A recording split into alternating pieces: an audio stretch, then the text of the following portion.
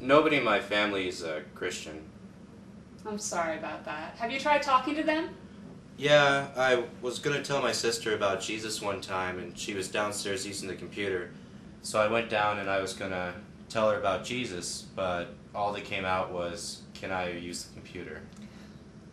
I have a Bible verse about that. Would you like me to go get it? Yeah, that'd be a great help. Adrian, did you hear that Kevin just wrecked his brand new Honda? No.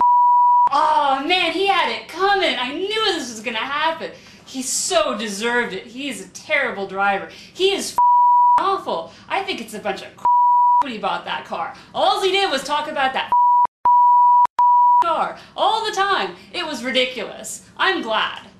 I hear you on that one, Well, anyway, I have that Bible verse for you. 2 Timothy 4:2. Preach the word, be prepared in season and out of season. Correct, rebuke, and encourage with great patience and careful instruction. Okay.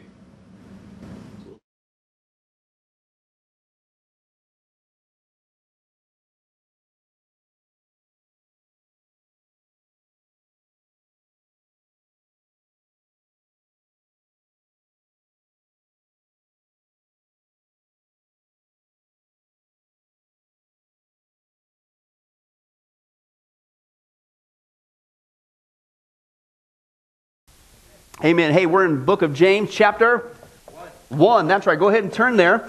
Let's take a look at what's going on there. The next acid test, the third one actually, but we're going to get into, Lord willing, the next thing that's going on there in that third one. But let's take a look there and grab our context. James chapter 1. James chapter 1. And let's start with verse 19 because we're on the third test there. Listening and doing. Right? Listening and doing. What's the context we saw before? Word of God. That's right, Oz, the Word of God, you're on the ball, is the context. It's not just hearing, it's doing, okay, is the context. Let's take a look. Verse 19, when you get there, say moo. Yeah, moo. I like that, Bobby. That's like a yeah, moo. That's like a Fred Flintstone. Yeah, moo. Okay, never mind. Let's move on. Verse 19, my dear brothers, take note of this. Serious stuff. Everyone, how many? Everyone should be quick to listen, slow to speak, and slow to become angry. Why?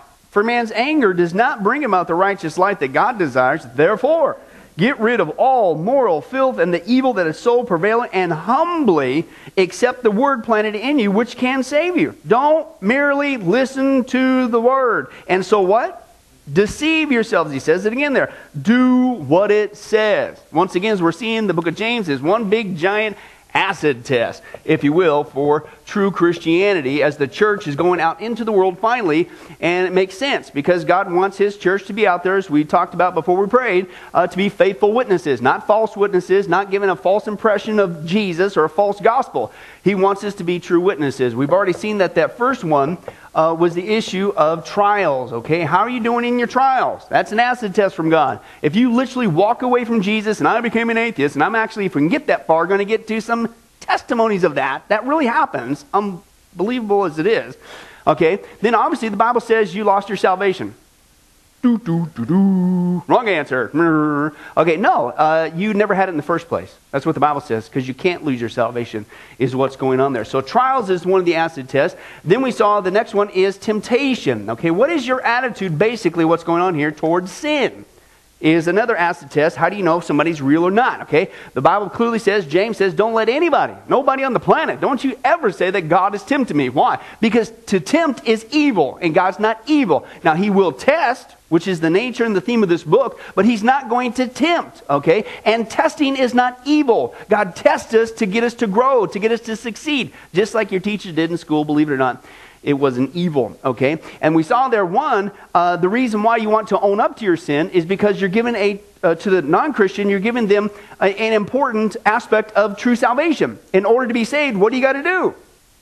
Own up to your sin, right? Not deny, not blame it on some other people. So in order for them to get salvation correct, you and I need to take sin seriously, so they will, okay? Even coming to Christ. And then where we left off a couple weeks ago was the aspect is when we're living a life separate from sin as Christians, then we're being those great movie previews, if you will, of the world without sin that God is creating for us. We're being those first fruits, that first preview of the awesome future that God has in store for those who become his children. Then we saw the third acid test was the issue of how do you handle God's word? Okay, how do you handle God's word, i.e. the Bible and what God has to say? And that's in verse 19 there. It says, my dear brothers, take note of this. Everyone should be quick to listen, slow to speak, and slow to become angry. Okay, again, the context, that's why I wanted to read down, even though we're not going to get that far, read down as far as I did, is so we can grab the context. The context is God's word, okay, is the whole theme that's going on here. And James says, listen, don't be deceived about this. This aspect about your attitude towards God's word. And he starts to break it down for us. This is another test. Is a first indicator that you're really a born-again Christian is you're going to be a good listener of God's word. As we saw in our last time, it says there, it's takus. It means quick, swift, speedy, fast. This is no casual listener. This is, if you will, an eager beaver listener. This is the Christian who is absolutely eager to get to Sunday school. They can't wait to get to the sermon. They can't wait to get to class and learn more about the Bible. This is, that's natural. Why? Because as a born-again Christian, the Holy Spirit of God indwells you, and he's the one who illuminates the Holy Word of God to you. There's a natural desire there because you're indwelt with the Holy Spirit. That shouldn't be surprising. Now, what we saw was surprising is, what is the attitude today of the American church towards the Word of God? They're not eager to listen. They're not lining up for it. How come we don't have a full sanctuary? Even for Sunday school. We're teaching the Word of God, aren't we? What's the problem there? People, they're not eager. They have excuses. Well, I got to go clean my dog's toenails. Or you know what? I saw a piece of lint in the corner of my closet, and I just can't take it. What? Excuse me? This is the Word of God. Okay? It's a natural response. I got to get in there. I got to learn more. That's what James says. How do you handle God's Word? And the first thing you need to do, you need to be quick to listen. Okay? Now, we're going to get into the second indicator. And not only listen, okay, is the one he breaks it down. The second one, he says, you need to be a good sponge. Is really what I see from this, the phrase here. Everyone, okay, I believe it contextually, if you're a truly born-again Christian, verse 19, everyone should be quick to listen. What's the second one? Slow to speak. Again, what's the context here? Slow to speak, period? No. And praise God for that, because I can't do that very well. No. It's in the context, slow to speak to God's Word, the Bible, okay? And you go, what's he slow to speak? What do you mean? When you get up here, you quote it and you have to talk? No. Thanks for asking, Debbie. That sounded good, but not quite there. Slow to speak is actually, this is a cool, two Greek words, bradus leleo. Let's say that. Doesn't that sound like a fancy Italian car? Dude, I was in Vegas on the strip and I rented this bradus leleo. Me and Bobby, No, it's not what it is. It means this, bradus leleo. It means slow to utter a voice or emit a sound, or slow to use words in order to declare one's mind and disclose one's thoughts. Okay? In other words, what James is saying is this person, the true born-again Christian, they're not only just an eager beaver to hear the Word of God. Listen, the theme of what's going on here is they are teachable. Right? And Paul says this in the pastorals, 1st and 2nd Timothy and Titus. He says to the young pastors, Titus and Timothy, to be teachable. Always be teachable. This is a good quality to have, to be teachable in regards to God's Word. These people, he's saying, are not doing all the talking. These people are not telling God what the Scripture means according to what they believe it means. This person, the attitude is not just the eager beaver listener to the Word of God. This is the person who's just the sponge, if you will. This is the person who's just sitting there, not interrupting, just soaking it up. I'm taking all this in. Do you see what's going on there? And that's why I say it's like a sponge. This person is absorbing God's Word. As they're quick to get there, quick to listen, but they got their mouth, because I don't want to miss a drop. I'm just a sponge. That's what bradus leo means. One guy says this. He says, this is not some generic command that's telling you just to keep your mouth shut. Or just don't talk. Don't say anything in general. He says that's not what's going on here. Okay? Slow to speak. And this is a person who's eagerly hearing every word from God. But cautiously, slowly, patiently, and with some reluctance that they would become the speaker. Okay? James is telling them you need to listen submissively to the Word of God and be silent, listen, until such time as you are prepared to speak it accurately in the right representation of divine truth. You see what I'm saying? Because we do need to speak up. And that's the funny game that, Christians, we seem to go to one extreme or the other. We'll go over there and we'll be the secret agent Christian. And then somehow, we'll never say anything. We won't speak up. We won't talk about the gospel. We won't mention Jesus. But just somehow through some spiritual osmosis, as we slide into the workplace or community or wherever, they're just going to somehow find out about Jesus. No, you need to speak up. Okay? And that's one extreme that we go to. Okay? And you're never going to know all the Bible. Hello? Because I've heard this before. I remember when I first got saved, a guy that I was with, he got saved, I found out later. I think almost the same week I got saved. And here it is about 9 months, a year later, and I'm just sharing whatever I've learned or what I know. I don't know hardly much, but I'm just sharing, not because somebody told me I had to. I'm just doing it, okay? And I remember sitting there at the pew, and he says, you know what? I think I need another year under my belt. I need another year before I can share with somebody. I remember sitting there being blown away, going like, what? Wait a second. How about, I know you don't know all the Bible. You'll never know all the Bible, but how about share what you do know? Okay, so again, that's one extreme of the spectrum there. The other one, and this is where he's cautioned, is this is the guy who's got the big mouth, who's out there running, and they really don't know what in the world they're talking about. And I'll never forget when I got saved, and I'm in Bible college, and I didn't know squat, right? And the only way I survived, I've shared this in my testimony, when I'm in their Bible college, is 8 weeks after I'm saved, I have no church background virtually, and I don't know anything. I'm here with my thumb right here in the contents page that tells me what page is what book on. And they're whipping out the instructors, Romans, I fell for all the book of Hezekiah's. I'm looking for those, I didn't know, right? And so I didn't know anything, but I was in there learning. Now, I came out of the New Age movement in the occult, and I felt I knew what I was talking about. And I was the big talker. I was the guy at the parties who was really kind of putting the bummer on things, and I'm wanting to talk about the deep things in life, and they're just wanting to go have fun. And I'm talking about, the origin of life and what is the meaning of life, and just they're like, shut up, Anyway, but I would do the talking, and I'll never forget. There was that instant rush. You start learning things from the Scripture, and I was and I was sharing what I did know, but I felt like I didn't hear a voice or anything, but I felt like God was saying, just be a sponge. This is not the time for you to go out there. You'll get your time. But this is the time for you to just soak it up. This is the time to just, okay? And just listen. Absorb as much as you can. Get this. This is what you got to understand, okay? And this is exactly what I see James is saying. This is a great attitude to have, okay? Because has anybody ever opened mouth and insert foot, Icus?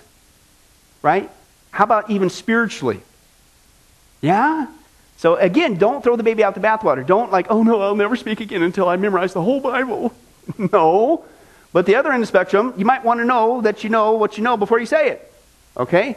And that's the balance here. He goes on to say this. If you're going to receive the word, you must receive it with submission. That means you must listen to it, take every opportunity to hear it, having it expounded to you or explained to you. You must be slow to speak until you've come to a full understanding and can rightly represent what God is saying. Those who are true believers, he says, are known by the attitude which they've received the word of God, and that is an attitude of submission, is what's going on here. Submission to the word of God. And I love this statement. Listen to what he says, because remember, the theme of this book is an acid test, and we're on the third acid test. You got the trials, you got the temptation or sin, now you got God's word. You're a good listener, okay, but you're also a sponge submitting to it. He says this, I might question the salvation of someone who professes Christ. Just giving God lip service.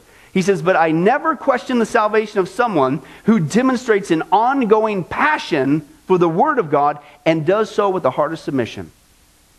Why? Because that's what you expect from that, right?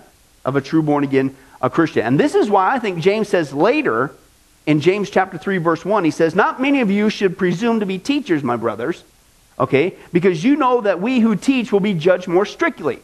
And Lord willing, start date 19,322. We'll get there. Okay? But basically, in the context of James, he's basically saying, hey, oh, by the way, don't be in a big hurry to be a teacher. And it kind of fits in with this good attitude of the true born-again Christian. There needs to come a point when you've got to make sure you know what you're talking about, because teachers are under a double judgment. So you need to make sure that you're in a position where you're just being that sponge, soaking it up, because when you start speaking the Word of God, you better do it correctly, is what's going on there, okay? That's what he's talking about there. You got this inward caution that holds you back until you really grasp it. You're a sponge, you're soaking it up, and you're submitting to whatever it has to say. Now, that's the sign, all that was said, the sign of the true born-again Christian. That's somebody who's passing the test here, okay? That's just, you would think, basic Christianity, right? You would think that somebody would want to be into the Bible and etc. as a Christian, right? That you wouldn't like make excuses, right? Here's the problem again, just like we saw with last time with being the eager beaver and listening to it. What is the average attitude in the American church today for the Word of God? That you're not just coming and listening to it and you're eager, but you're sitting there going, yeah, I'm just soaking it up. Whatever you say, God, whatever you tell me to do, even if it kind of hurts, even if it's convicting, I don't care, I want to do it. Is that the attitude we see today? No. And this kind of blew me away when I was working with my notes, is, wait a second, if that's not the attitude of the American church today, then maybe that's the problem with the American church today. I don't know the heart. But let's take it out from the individual and let's go corporately even across our nation. Maybe the problem with the American church today is the American church is flooded with so many non-Christians. And I thought about this and I thought, well, because they're failing the test.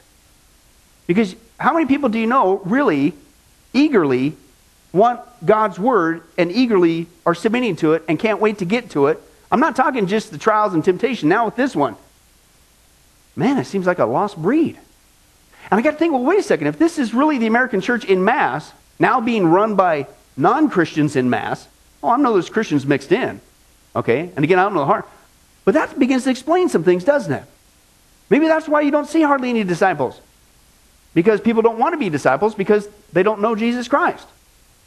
Maybe that's why people in churches aren't being discipled, is because the guy behind the pulpit still doesn't know Jesus Christ. That happens. Because there is a void. I had 3 just this week. Phone calls, emails from people around the United States just this week. I get them every week, it seems. But just this week, 3. It's the same old story. Christians who are hungry and starving to death for the Word of God. From all around. There's one from Florida. One was in North Dakota when I was up there at the conference. And there was, some other state. I forget where that was. All this week. It's the same story. Pastor Billy, I'm so hungry. I'm starving to death. They're starving for 2 things. The Word of God and fellowship. I can't find a healthy church in my area. And it's just so hard. And it's all this stuff. And I'd say, well, first of all, know that you're not alone. God's given us a sneak peek of what's going on with the media ministry with Get Alive. You're not alone. And it's not just America. This is happening in Australia, certainly over in Europe, Canada, all over the place. And it's all happening at the same time. And I bring all that up because it's like, just, I don't know the heart, right? But if the church in mass really doesn't want to hear the Word of God, then who is really running the show? Are we prepared to deal with this? Because the church in mass is demanding not the Word of God and submitting to it no matter what it says. The church in mass is demanding fluff. Or the church is only getting taught fluff. But it's coming from both angles at the same time. That's not what I see with Bradus Laleo. That's not what I see with the previous with Takus. That's not an eager beaver listener. That's not a person who's just, hey, I'm keeping my mouth. I'm not telling God what it means. I'm just soaking it up. What is it, God? I don't care if it's a spanking. I'll take it because I want. And I thought of this. I don't know if you guys realize this, but the church, true Christians, get blamed for all kinds of things that we never did. Let me bring up one classic example of that, and that's called the Crusades, right? How many guys have heard that? Oh, you Christians, you're so horrible. You know, you guys were involved in the Crusades, and look at all that, and blah, blah, blah, blah, blah. And we make the mistake of going down that route and trying to defend something which is undefendable. If you've done any research on the Crusades, it was horrible. It was atrocious what they did in supposedly the name of Jesus. But see, we get tricked into defending something that we don't need to defend. because that was the Roman Catholic Church. And Catholicism does not equate with biblical Christianity. So I'm not going to sit here and defend an unbiblical thing by an unbiblical entity called the Catholic Church. The Catholic Church did that, not true born-again Christians. The Pope decreed that, not true born-again Christians. So you see what I'm saying? We get sucked into defending something that wasn't even our fault in the first place. Right? Same thing. You look at the American church, and how many times you're out there, the church is full of so many hypocrites, and I went to this, and they did this, and that, and blah, blah, blah. And I'm not saying even as a true born-again Christian we're perfect. Because it's the old axiom, if you find the perfect church, don't go there because you'll mess it up. And so will I and everybody else. Okay, so we know that, right? I'm not saying we're perfect. But by and large, you look at the behavior of the American church, and it's so messed up. I think sometimes we get stuck into a position like the Crusades, and we're defending the behavior of non-Christians when we don't have to. It's like, yeah, you know what? You're right. You're right, the church is messed up. But can I tell you something? This is an eye-opener for the lost. Did you know that not everybody who goes to a church service is a Christian? And did you know that the Bible tells us in the last days this is going to happen right before Jesus came back? It's called the apostasy. And so I agree with you. Oh, yeah. True Christians don't do that. Okay? Open to your Bibles to 2 Timothy 4. Let's take a look at that passage again. And you put what James is saying here with this sign of the last days. Folks, it all starts to make sense to me. And again, I think that what we're doing is we're putting ourselves into a false position. We're defending something that we don't need to defend. Okay? That what we see in the American church today is not from true Christianity. Okay? It's the fake ones. It's just, I don't know if we're able to stomach the truth that it's gotten so bad that they're the ones now running the show en masse. Okay? That's the hard pill to swallow. 2 Timothy chapter 4. Let's just read verses 1 through 4. In the presence of God and of Christ Jesus, who will judge the living and the dead, and in view of his appearing in his kingdom, I give you this charge. Preach what? Word. So what's the context? Just like what James is saying. It's what? The Word of God. Preach the Word, okay? And be prepared in season, out of season to what? Correct, rebuke, and encourage. By the way, with a great patience and careful instruction. Now, notice that it wasn't just encourage that's there. What's the first two that came? Correct and rebuke. So that means if you're truly preaching the Word of God, I'm getting into my sermon coming up here in a little bit. It's the exact same theme. Okay? If you're really preaching the Word of God, what should happen at least half of the time? Conviction. You're going to be correct and rebuke, right? So it's not always going to be pleasing. Right? It's not bad for you. Like when your parents disciplined you. How many guys, yeah, Mom and Dad, bring it on. I love being disciplined. No. The Scripture says we don't like being disciplined. But spiritually, it's for our good. Just like practically, hopefully it was as well, if it's done correctly. Okay? And so that's what we see there. And he says, listen, with great patience and careful instruction. Why? Because a time will come when men will not put up with sound doctrine. Again, sound doctrine, where does that come from? The Bible, the Word. Keep this in context of what we just saw with James. Okay? They're not going to put up with that anymore. Instead, to suit their own desires, okay, they will gather around themselves a great number of teachers to say what their itching ears want to hear. They will turn their ears away. Now listen, what was the last sign? Takus. This is a born-again Christian is going to be, I can't wait to get to the Word of God. What's he going to say next? I'm going to keep my mouth shut, and I'm soaking it up. I can't wait. And these guys turn their ears away from it. Who are we talking about here? Born-again people? I don't think so.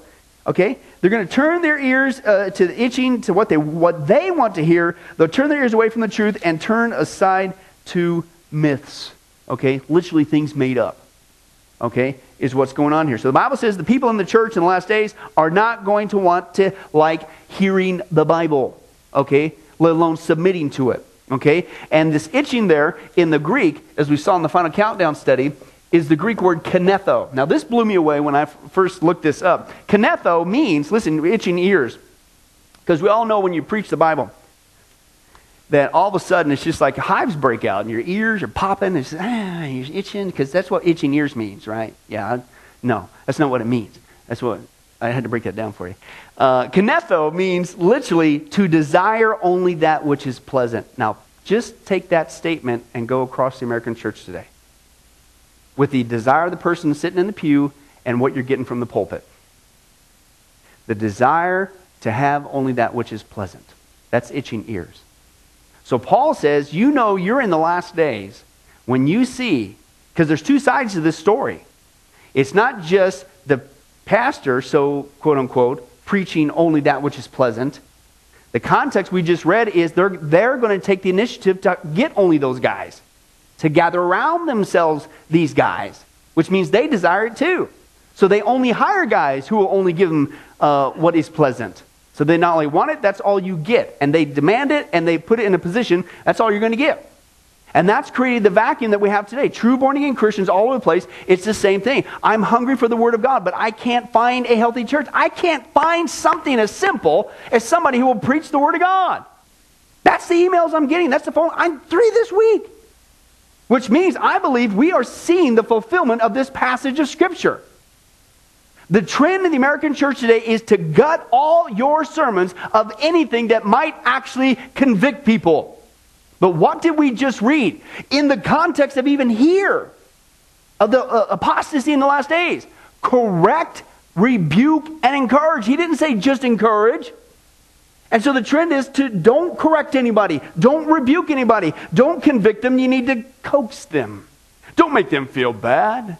Make them feel glad. Give them fluff and only fluff. Tell them how wonderful they are, what a great life they can have, how they can be financially prosperous, and of course that exciting phrase, learn to be a better you. Because we all know that when you come to a church service today, it's all about giving the people a great motivational speech for the rough week ahead. Are you nuts? That's not what it is. Now sometimes the Word of God is encouraging. Isn't it nice to know when you come here, especially if you weren't too obedient that week, and the pastor just happened to be preaching on grace and forgiveness? Yeah. And you leave here encouraged. Woo-wee, thank you, God. I feel like a slime ball. Woo-wee, right? You get encouraged. I'm not against that. But sometimes you've been a slime ball all week spiritually, and he comes and your pastor's preaching on the wrath of God or sin and what Jesus died on the cross to forgive us. And that convicts us. Is that bad? No, that's good. Because God's getting us on the straight and narrow. As we're going to see with the sermon here coming up, all his commands are for our good. And so if we're straying from his commands and he loves us enough to tell us the truth, even if it hurts, it gets us back on the way of good, which is for our good, right? But that's not what we see today, okay? That's what you expect from the true Christian, to be eager for that. I don't care if it's convicting or encouraging. I want it all. I'm just soaking it up. But this is what is going on. These people in the American church, they're not doing the listening. They're doing the exact opposite. They're the ones doing all the talking. In fact, it's gotten so bad that, listen, they're not the one who's being teachable. They're the ones demanding what to be taught. Do you see it? It's the exact opposite of what you would expect, okay? And what they're demanding is only fluff, okay? And let me give you just a few of those examples of just how bad it's gotten. Okay, I've shared some of these before, but in the context here, this is how bad the church is. And again, this is what hit me the last couple days in my notes. I really am starting to think that we're making a mistake as true born-again Christians. And we're trying to defend non-Christian behavior. When we need to say, you know what, you're right. The church is messed up. But can I tell you something? Not everybody who goes to a church service is a born-again Christian. I don't know the heart. But the Bible says this kind of messed up church that we're starting to see now is a sign Jesus Christ is coming back. And we better get motivated. I don't want to defend non-Christian behavior anymore. Because I don't think I need to. If anything, I think God's given me a platform to agree with them. Not deny it, because it is happening, right? And saying, yeah, you know, you're right. It isn't messed up. Isn't that so hypocritical? Isn't that horrible? That's all. Ugh. But can I tell you something? That's not true Christianity. Can I tell you something? That's not what a real Christian does. We're not perfect. Now, I'm not perfect. But by and large, that's not the... No. This is what true Christianity is. Let me tell you about Jesus, right? And so God's given us, I think, an opportunity to identify with what even our world sees. Okay? Well, let me share with you how bad it's getting. You tell me now, remember the context here is takus, eager beaver listener. Everyone should be quick to listen. I can't wait to get to the sermon. Okay, and then now add it with what we saw today. Slow to speak, bradus let leo. Okay, and so I'm soaking it up. I can't get enough. Just give it up, bring it on all that I'm taking my time. I'm keeping my mouth shut. I want to get everything out, every last drop. That's what you expect from the true born-again Christian. Now, here's what we have today. Did you know you can go to the drive-through church? Huh? This is awesome. Believe it or not, there's a new drive-through church in Iowa where services only take 5 minutes. Huh? Remember, quick to listen, just absorb. Okay, it only takes 5 minutes. You don't even have to get out of your car, right? Robert, that new truck you bought, you don't have to worry about spilling, you just stay there. Just roll the window down. That's all you got to do. Just pull up in the parking lot, says Reverend Rich Hendricks, and suggests some humor in the offerings with the congregants. The people outside the cars will be dressed in fishing gear and fishing outfits, and in fact, everyone will be given communion. Now, remember, this only takes place in 5 minutes. Okay, and you get communion, but it's specially delivered in a tackle box with a clean bait cup. Now, I appreciate that, because I don't know about you, but I hate dirty bait cups. It just ruins the moment. A station will be set up for an informal church choir, and those interested, you may get out of your truck there, Robert. You may, if you want to. You don't have to. If you want to sing with this informal choir. Participants will also take home a special gift in the form of a brightly colored fish keychain to add to your accessories. To remember your 5 minutes. Of what? Excuse me? So somebody comes up to Pastor Billy. I'm not a Christian, and I can't stand you guys because I actually saw that you guys, you say you love Jesus, and you got these drive-through churches. It only takes 5 minutes, and you take communion out of a bait cup, and you get this nifty keychain. I'm not even a Christian. I know how ridiculous that is. Oh, I'm sorry. No, I'm not defending that anymore. Yeah, you know what? You're absolutely right. I fully agree with you. That's a bunch of baloney. That's not what true Christians do. Do you see my point?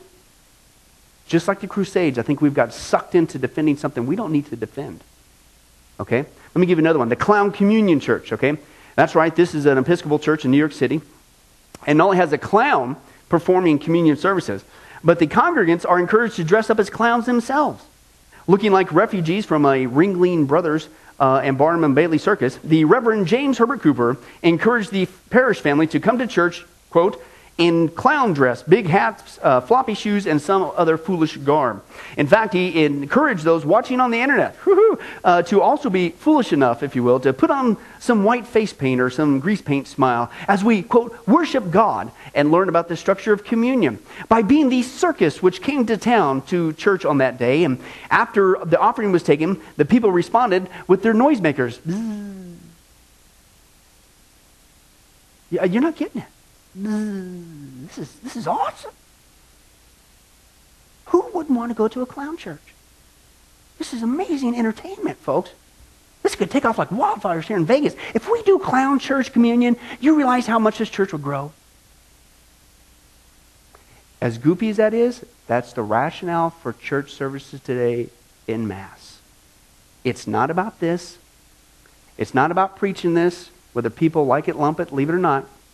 It's about doing what it takes to give them fluff, whatever they're tickling, itchy ears, only pleasant thing, give them good entertainment, and you jack up the numbers. And what you're seeing is the pulpits that do preach the Word of God is going down. Okay?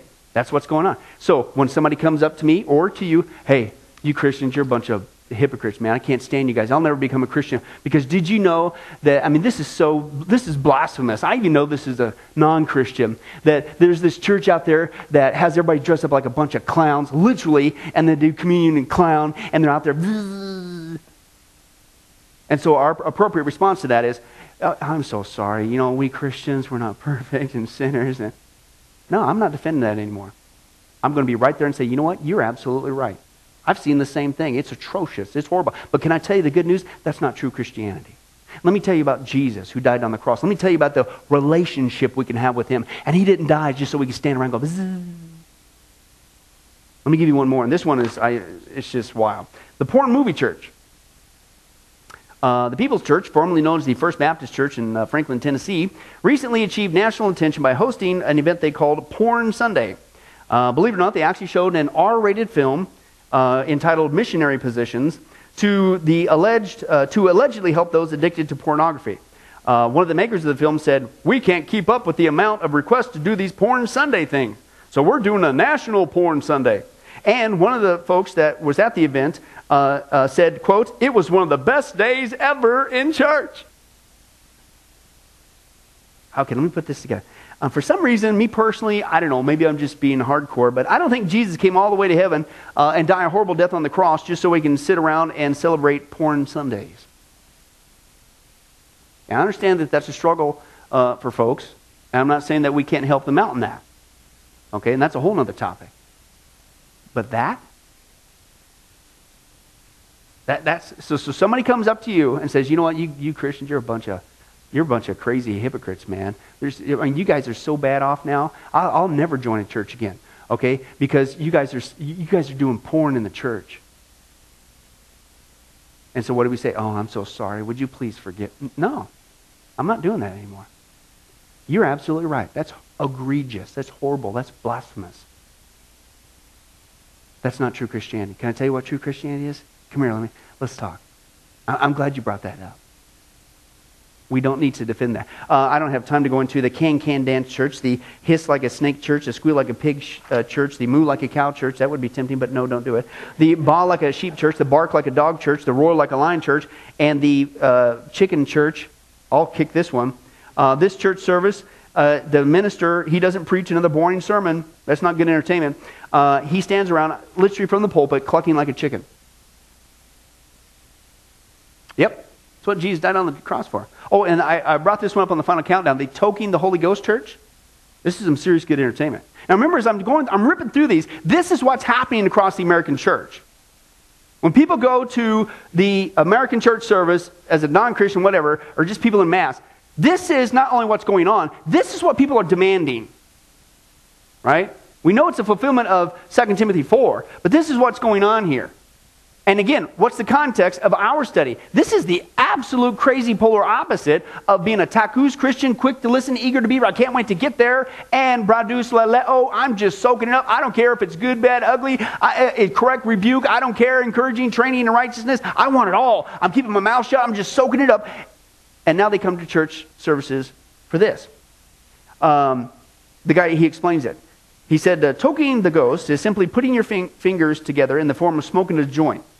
But instead of smoking an illegal substance that's harmful for the body, you're inhaling the Holy Ghost with the access point of putting your fingers together and looking like you're smoking a marijuana cigarette, but in fact you're receiving an impartation from Almighty God." He says, "I challenge you today that toking the ghost is an idea from the Holy Ghost to disturb religious strongholds." You know, people who want to preach the Bible. To disturb religious demons, to destroy religious spirits from hell, and to get the church into the freedom and laws of liberty in Christ Jesus so that you may do two things: glorify God and enjoy Him.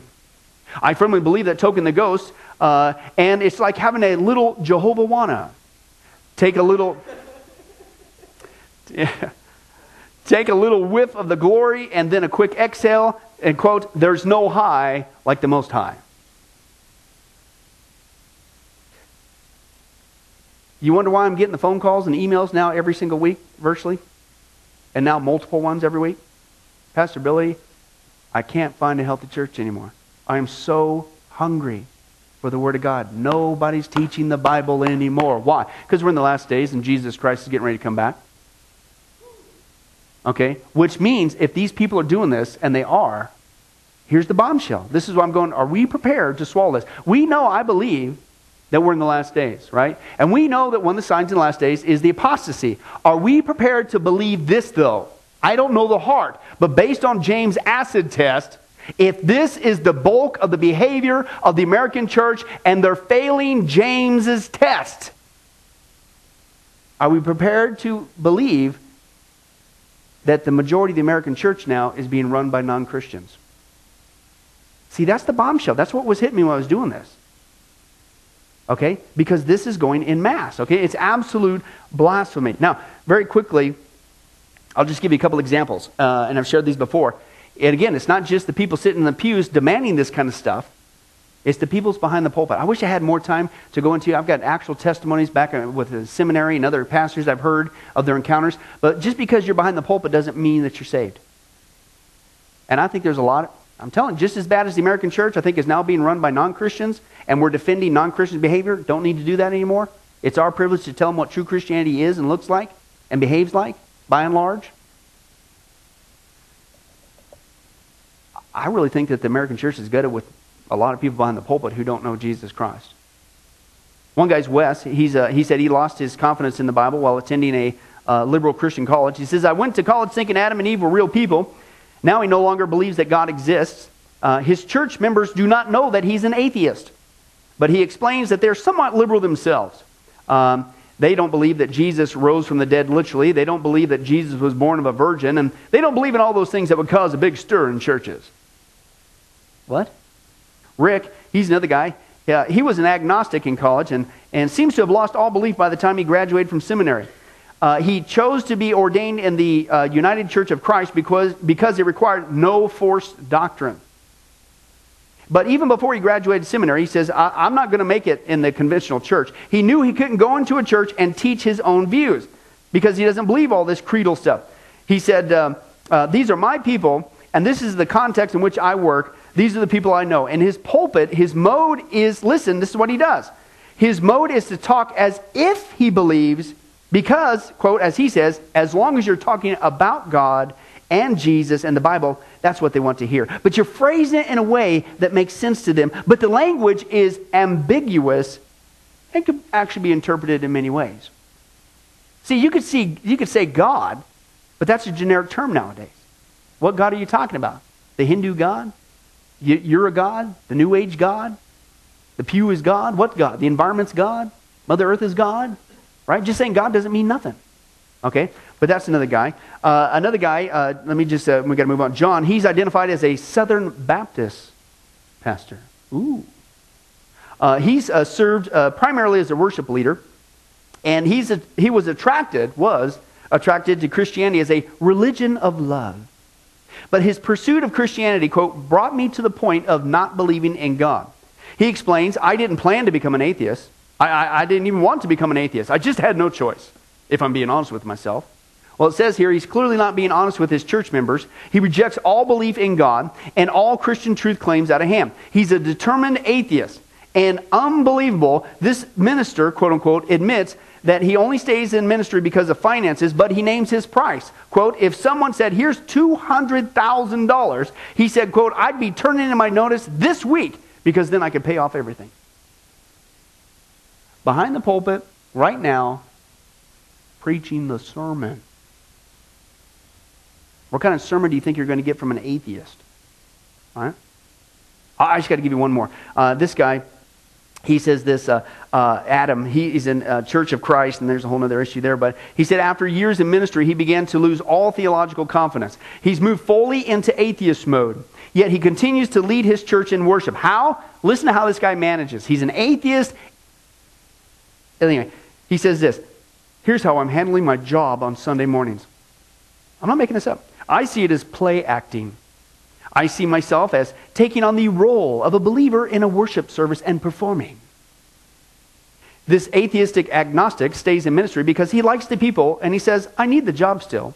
He says too, if he had an alternative source of income, he would take it. He feels hypocritical, but he no longer believes that hypocrisy is wrong. Behind the pulpit. I'll say it again. Are we prepared to, number one, stop defending non-Christian behavior? And number two, are we prepared to stomach the truth that probably the American church now, the reason why it's so bad off is because the apostasy has been going on for so long and it's flooded the church so bad that the American church is being run by non-Christians. That's pretty wild. Okay?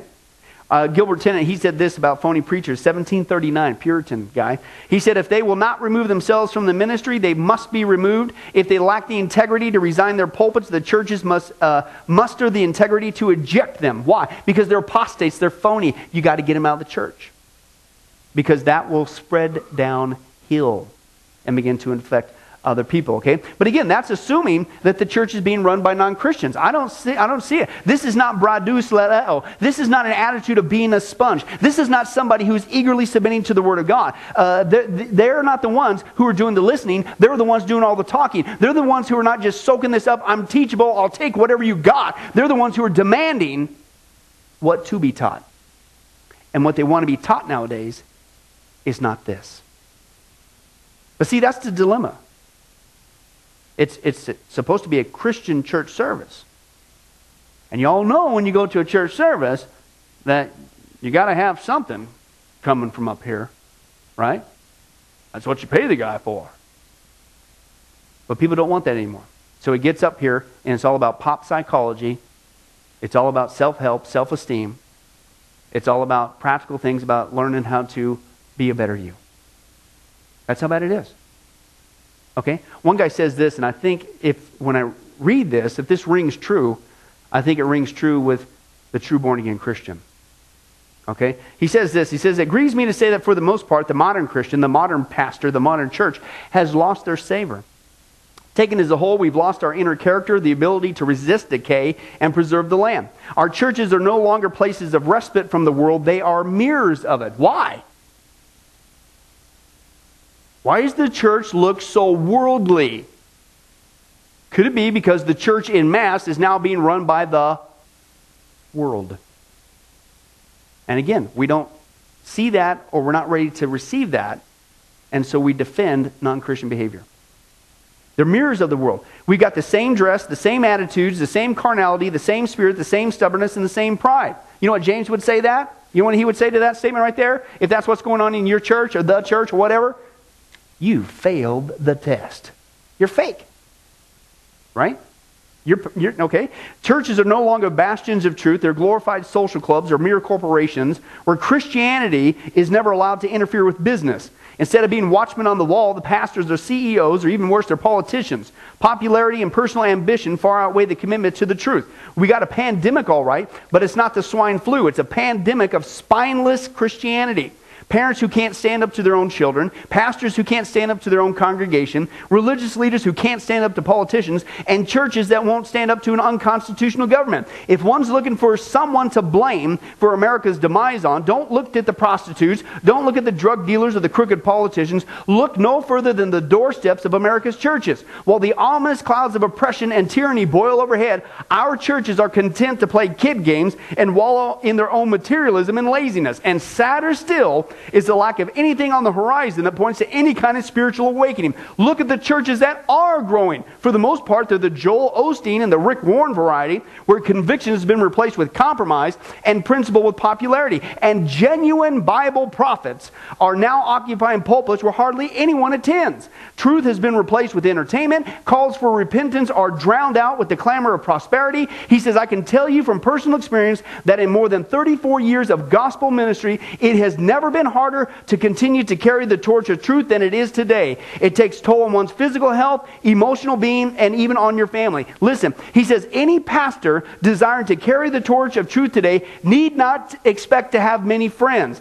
And any evangelist desiring to carry the torch of truth today need not expect to get many meetings. Why? Because truth today is about as popular as a bad case of measles, and yes, I mean among today's professing Christians. Wow, that sounds like an accurate depiction of what's going on. Anybody? Professing Christians. Well, if you're a Christian, what do you expect from a Christian? What does James tell us? Well, number one, you're going to go through trials, but you're not going to walk away from God, and you're not going to just be whining and complaining all the time. You're going to have a constant joy. Number two, you're serious when it comes to sin. You're not blaming other people. You certainly aren't blaming God. You're owning up to it, and you want to live a holy life because you want to give people a positive advertisement for true salvation in Jesus. Number three, and your attitude towards the Word of God is, hey, listen, you want the truth. You don't want fluff. You're sick and tired of the fluff. You're like the people I get phone calls every week. I'm sick and tired of the fluff. Can I get some food now? I want some food. Can somebody give me some food? Where can I find some food? Do you know anybody even within 100 miles that I can drive to get some food? You want the truth. You want to be a sponge. You're ready to be a sponge, but you can't find a church that'll give it to you. That's the problem that's going on here. A true Christian will do what it takes to make themselves available to the Word of God. A true Christian, James said, listen, is not like what we just saw. This is a person who hides God's Word in their heart. They chew on it. They delight in it. They rejoice in it. They're consumed by it. They set their hearts on it. They hold fast to it. They keep it. They obey it. They love it. They long for it. They're teachable. They keep their mouths shut because they're so in love with God and His Word. They want to get every last drop of it. And when they share the truth of God, not fluff, they want to make sure they get it right. Can I tell you what I just described to you? Basic Christianity. That's basic Christianity. But it's gotten so bad that I had to just define basic Christianity. James did it for us. The abnormal in the church, the apostasy, has been going on for so long that the abnormal has become the normal. And basic Christianity is now looked upon as that which is abnormal. Can I tell you something? We've talked about this before. We're going to be moving into stage 2. Stage 2 is the abnormal is now running the show. Now we need to do something about these other people. Persecution is coming. And I'm starting to hear those kind of comments. Pastor Billy, I was thrown out of my church because they told me, listen, to keep my mouth shut. But not in the context of what James says, but because I was just asking, could you preach out of the Bible? And I was the bad guy. I was the troublemaker. Because I just wanted the Bible. That's what I'm starting to hear now. It's not just I can't find a healthy church. It's I'm getting kicked out now. And I'm the bad guy. It's exactly what we said. And that's why James says, listen, this is no small issue. If that really is the person's attitude, I don't want to hear the Bible. I make excuses for the Bible. Maybe I'll show up, maybe I won't. I'm really attracted to that drive-through church service. I can't wait to get that fishing, the thing in that bait cup, as long as it's clean. Okay. James says, listen, are you kidding me? Listen, don't you understand what's going on here? That's what he keeps, the same theme he keeps bringing up. Don't be deceived. Are you nuts? You really want to have there? You're in the camp just like Judas. Oh, you're right around there. Oh, you're going to the church services, whatever they are. Oh, you've been going for 20 years. Hey, you might be behind the pulpit. But are you really prepared to not take this seriously? Take note of this, he says in our context. Don't be deceived. I mean, if this really is your attitude that you could give a rip about the Word of God, you don't want to listen to the Word of God, you certainly don't want to submit to the Word of God, and you're the one telling God what you want to hear and it's not the Word of God, you really want to risk that?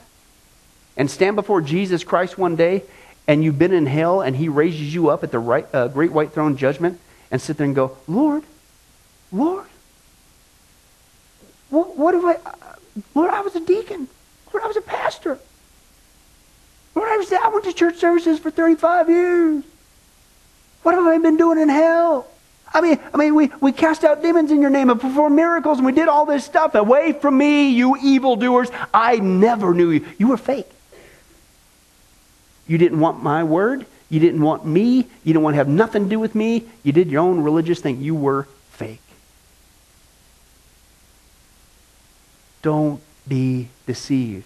Not only how you handle trials, not only your attitude towards sin, but your attitude towards the Word of God could very well reveal your spiritual condition. You can fool me, but you can't fool God.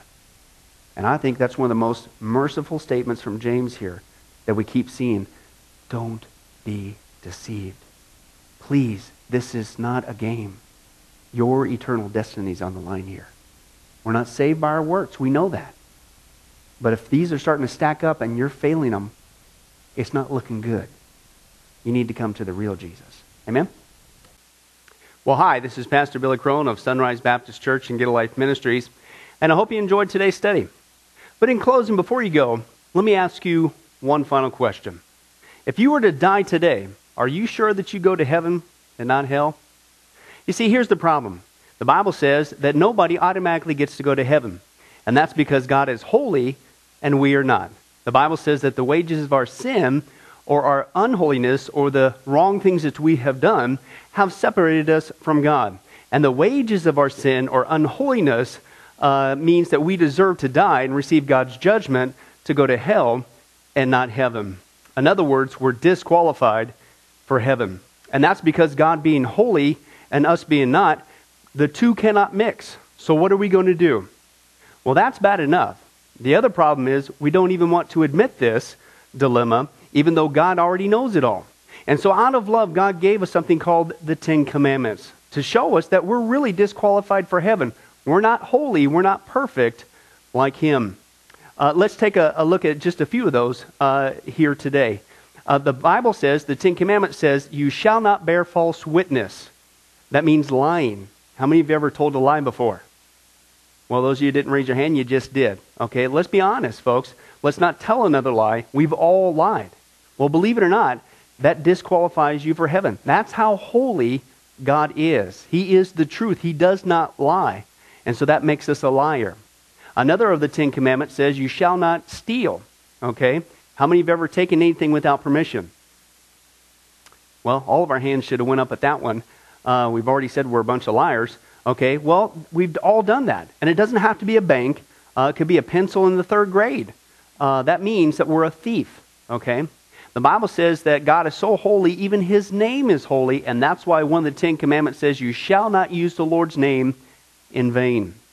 Hey, folks, isn't it ironic how now the blessed name of Jesus Christ, the Bible says there's no other name under heaven by which men might be saved, Jesus Christ, has now become a cuss word? Folks, the Bible says that's the sin of blasphemy. Okay? And folks, let's be honest. We've used God's name in vain before. The Bible also says in the Ten Commandments, you shall not commit adultery. And Jesus takes the standard even higher. He says, listen, it's not just physical adultery. He says, surely I tell you that if you look at another person with lust in your eye, you've committed adultery in your heart. God looks at the heart. One more out of the Ten Commandments says, you shall not murder.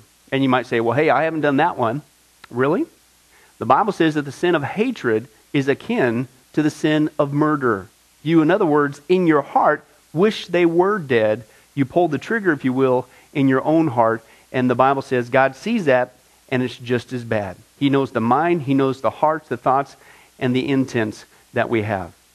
Folks, that's just 5 out of the 10 Commandments. How you doing? Not very well. None of us can keep them. They're God's x-ray to show us that we're disqualified. And so when, not if, your time comes, because we're all marching towards the grave at different speeds, you're going to have to stand before God. And you're going to have to say who you really are. He already knows. Hey, God, let me into heaven. I'm a liar. I'm a thief. I'm a blasphemer, adulterer, and a murderer. Folks, the Bible is clear. Such people as these will not inherit the kingdom of heaven. That's the problem. Here's the good news.